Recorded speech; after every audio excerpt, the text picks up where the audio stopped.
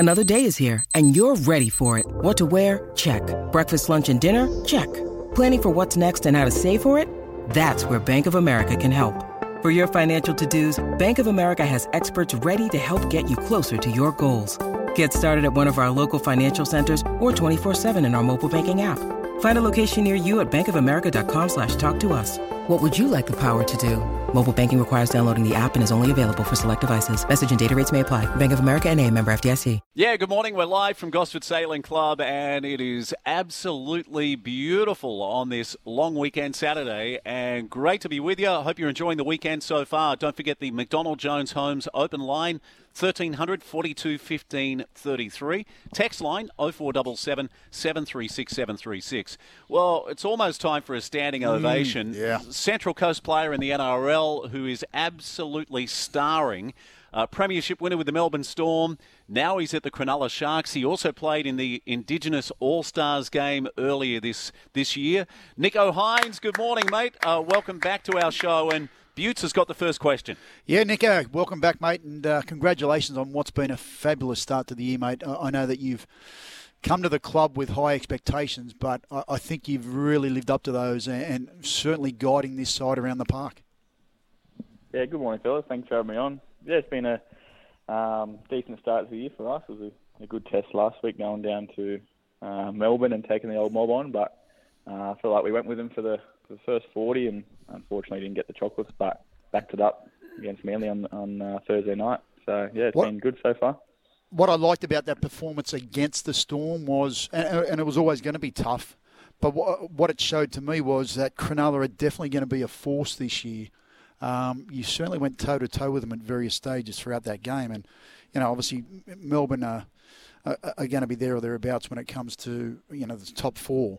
But it convinced me last night that the Sharks aren't going to lose 2 games in a row that often this year.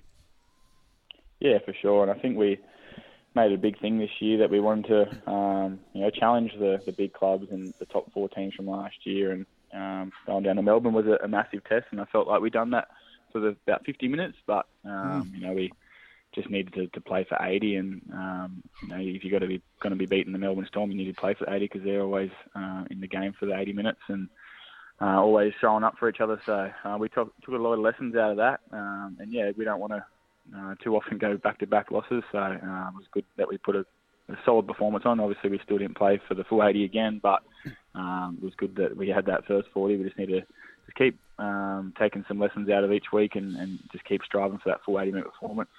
Hey, Nicho, Butts played against some of the greatest centres the game has ever seen.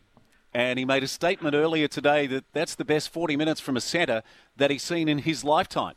It shows the magnitude of what Sasifa Talakai did on Thursday night. Yeah, for sure. It's unbelievable, isn't it? I just can't believe how strong he's going at the moment, to be honest. Like, he trained in the middle or on the edge for us over the pre-season, and then just through injury, we chucked him out. He's played centres growing up a little bit, and I think when he first started in our career, but with us, he hasn't played there too often, and then he's just gone out there and just smashed it. And, you know, when someone's hot like he is, you just got to give him the ball. Mate, you know what I loved about the fact, and you just summed it up there perfectly. When someone's hot like that, you got to keep them the ball. What I've seen in the past, where teams will, have success down the left edge, and then they go away from it and they don't go back there. Yeah. And I just, you know what, you guys just went, here it is. After the first minute, the 7th minute, the 15th minute, whatever it was, you just kept going left because he was hot, and it just showed that, you know what, Morgan Harper was having nightmares. Like, seriously, I just go, and I felt for him being a centre, and, you just... And also coming back from COVID. Like, he was struggling, but my goodness, just that performance by Talakai was unbelievable. Mate, you know what, the thing I love about you guys and the way you play, you and Moylan have built a really good combination at the moment. Your tempo is so good, and you're not about necessarily going into the line really deep, but you've got that width, and your timing of your pass, mate, it's actually really good to watch because, and it's those subtleties in your game that makes it so good to watch, that you give your outside men every chance to do what they need to do with the ball. They're the ones that have got the skill, and you give them that chance. And you know what? It paid off the other night with Talakai and the performance he had. Yeah, that's right. I think we've worked really hard on our combination, me and Moiser, and that's all about the game plan. You got to know who you're coming up against, whether you dig right into the line and give the outside boys less time, or whether you do have to play a little bit earlier, and depends what the defensive systems are doing in the other team. So, I think we got that pretty spot on the other night. Had to play a little bit earlier because I know they're a bit passive on that right edge. So, it's just forming a little bit nicely for us at the moment. There's still plenty of hard work to be done, but happy days at the moment. Yeah, Nico, earlier in the show, Michael mentioned about the Anzac weekend and how he'd love to have played in the Roosters v St George Illawarra. But for yourself, how did it feel on Thursday night with the last post playing, and you're about to go up against the team that originally signed you? I think you played at Manly in NYC. How did that moment feel? Yeah, it was good. I love the Anzac round. I was very lucky that I got to play on Anzac Day last year at the Melbourne Storm. They play the Warriors every year down there, so I got to experience that, which was an unbelievable experience. And and getting to lead the boys out for the first time as captain on Thursday night on Anzac Day, Anzac round, it's pretty special. And coming up against the team that I was with as a young fella made it a bit more special. But I love playing those sorts of games. I just love all the special rounds the NRL do. They're doing a really good with Anzac round, Women in League, Indigenous round, and they're just really special to be a part of. We've got a few more minutes left, so I'll let Butts go toe-to-toe. Yeah, mate, how have you found Fitzy? He's in his first year as a head coach. He's obviously had a lot of experience and done his apprenticeship under Trent Robinson. How have you found his coaching style and his approach? It appears to me that he's built up a very good rapport with the playing group. Yeah, he's been unreal.